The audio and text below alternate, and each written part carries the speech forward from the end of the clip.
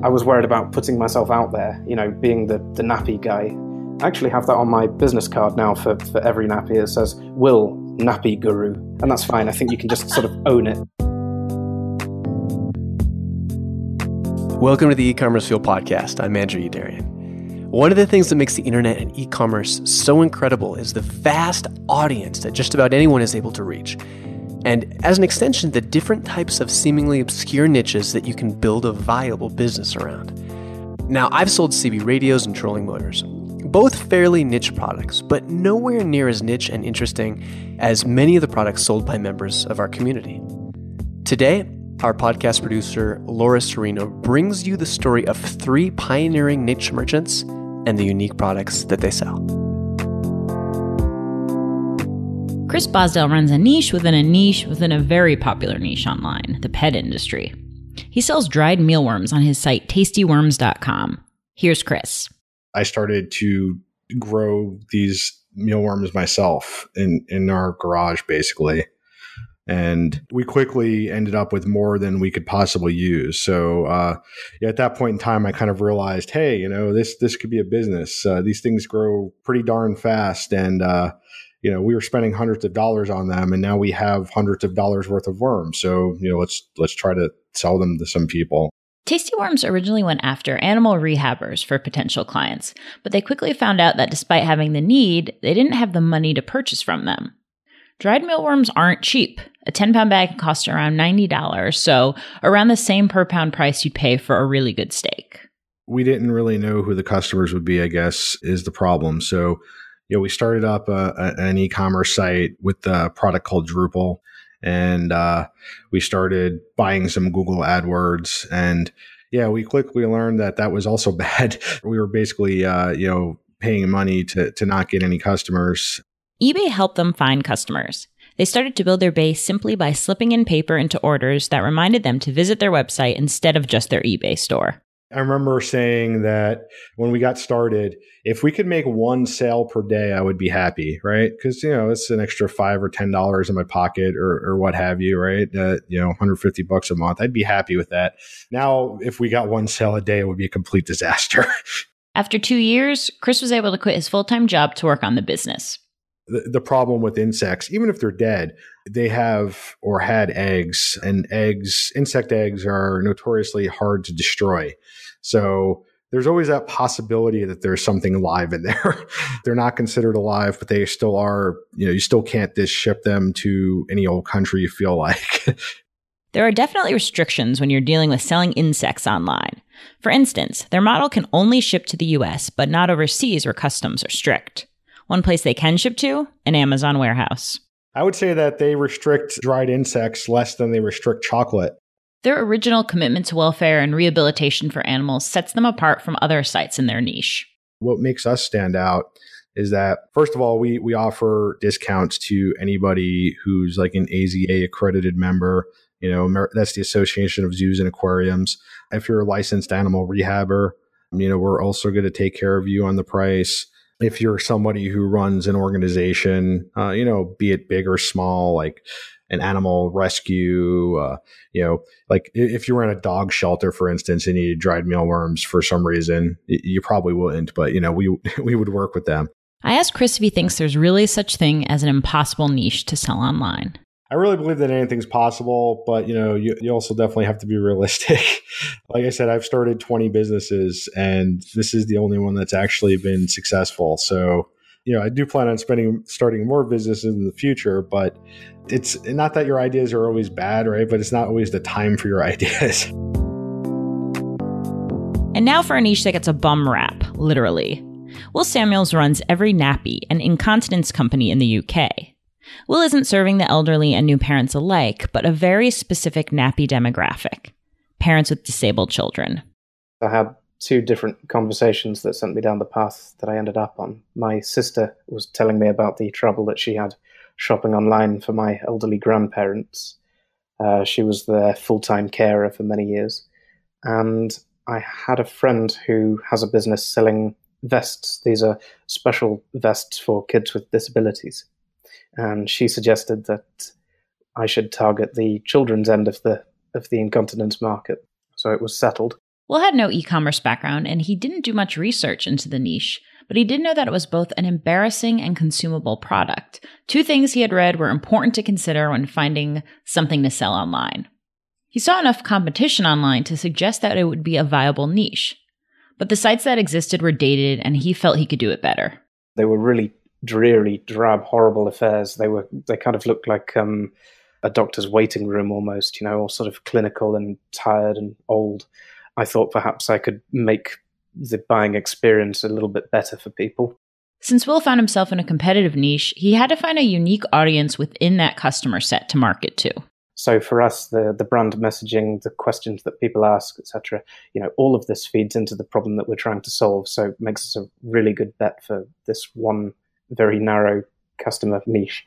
To do well in a narrow niche like Will's, serving the customer as best he can has been crucial to his success. We make sure that our website messages very, very clearly that we're very discreet, we're professional, we're understanding, orders are discreetly packed. We use site-wide SSL, which, we were one of the first to do that, as far as I can tell, in our industry. So for people that are worried about privacy and security, then the website does a lot of the work for us. Privacy is important to his customers, but being able to find information about often embarrassing or difficult questions also helps him find new customers. And when things do go wrong, this privacy can be a saving grace. Like when one customer's box of adult nappies got dropped off to his neighborhood pub.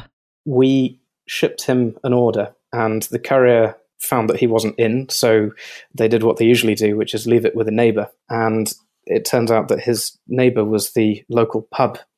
So he'd called us up later in the day and said, "Oh, hi, I didn't get my order. Do you know where it is?" And we said, "No, we'll check into it for you, though." And he said, "Okay." So then later in the evening, he went to go watch the football at the local pub and turned up there, and the barman said, "Oh, this box has arrived for you. Is this yours?" This could have gone really, really badly. Fortunately, the guy was very understanding, and we'd packaged it in such a way that you couldn't tell what was in it. But most of Will's customers aren't young men. They're parents of kids. I think to get a new customer, especially in that narrow niche, kids aged 3 to 10 years old, is with a blog post. So answering a question that some poor, desperate parent has got about, for example, how to access free healthcare services or what sort of nappies fit if these ones don't fit, this kind of thing, a blog post can rank very, very highly in Google. And if it answers a specific question for a customer, then it's going to do well. One blog post that Will wrote years ago gets thousands of hits per month and consistently recruits new customers for him. Other tactics he uses? Sending free samples to potential customers confused about size, but also to existing customers of the next size up. So when it's time to go up, they stick with them instead of going to a competitor. I think with this niche, there's a kind of a snowball effect. So once you've acquired a customer, then you can keep them for a very long time, as long as you treat them properly and, you service their needs correctly. In this way, I've only had to acquire a few customers a week, and the sales kind of really, really ramp up over time.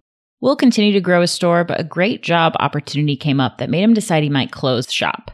When he reached out to a company he was sourcing nappies from to see if they wanted to buy back some inventory, they ended up making him an offer instead. You're our best website. You're selling more of our product than anybody else's. So why don't you come and work for us? We'll offer you the same position as this high-growth internet startup company is offering. And we'll also buy your company from you and let you keep a share of any future revenue. So that seemed like an even better deal. So that's what I've done. Though selling nappies online may seem like an impossible niche, it's actually a business that does really well. But Josh Manley has a niche that you'd think would be really hard to sell online. Wrought iron fences. And I'm not talking small pet gates. I'm talking about gates at the end of a driveway that can be 7 feet tall. There's obviously a large percentage of the market that is interested in a fence that's never going to go online, never going to install it themselves, and most definitely want to see it in person. I don't know what that number is. That might be 95% of the market. But it's a large market, and we're really serving that 5%. Even though the business is online, offering outstanding customer service is an integral part of being able to sell a giant fence to someone without ever having them look at it.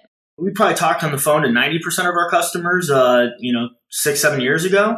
And now we're getting a lot of customers that are much more comfortable just emailing. But whether it's over the phone or whether it's email, a majority of our orders start with just a customer asking a question, us trying to determine their needs, getting some type of layout from the customer, us working up a material list, sending them a quote, and then at that point, them deciding to order. For Josh, it's a lot of work to get a single sale online. We've had people that have been, up in the 40 or 50 emails back and forth, 10 or 15 phone calls over a 2-year time period to actually get an order. Although this isn't an easy market, that's an advantage too, since Josh's competitors are limited. Stuff goes wrong, and I would venture to say that that's one of the things that makes us successful is we're willing to deal with those things, where a lot of, other e-commerce business owners that I've met, this is not the type of business that I could run from a beach in Bali. There's no obvious way to win back customers for a purchase like an iron fence. This isn't taking a chance on, say, a new shampoo. So what Josh does really well is to try and answer every question a customer might have so they don't have to leave the site. This is a very daunting product to buy over the internet, but not just that, it's very expensive. Our average order is $3,000, and we've had orders all the way up to and over $100,000. But they're also transferring, $3,000 or $5,000 or $10,000 to somebody that they've never met, and they can't drive down the road and yell at them if they don't get what they wanted when they bought or what they expected. Josh's site has 500 customer photos, hundreds of testimonials, a 30-page installation manual, and over 100 frequently asked questions. With all these answers up front, the add to cart button starts to look a lot more digestible. By having the videos and all that other information in the Knowledge Center, it really drives home that we're a company that they can trust, that we're an authority with what they're buying, and it allows them to discover that information on their own versus just having, a quote-unquote salesperson telling them. Another amazing value add, they offer free shipping. And what we found is it was one less thing for the seller to get hung up on. So how many people are actually buying iron fences from Josh online? A lot. So, we, as far as our size and what we sell, always been over $1 million company. I think any product can have its main acquisition channel be online or a website, for sure. Maybe there's no such thing as a weird niche, just niches that take a little more inventive tactics and customer service than others do. If you're interested in rubbing elbows with folks in lots of other crazy and amazing niches, join us in the eCommerce Fuel Forum, our private community of vetted 6- and 7-figure store owners. Learn more today at ecommercefuel.com. Thanks so much for tuning in this week, and we'll see you next Friday.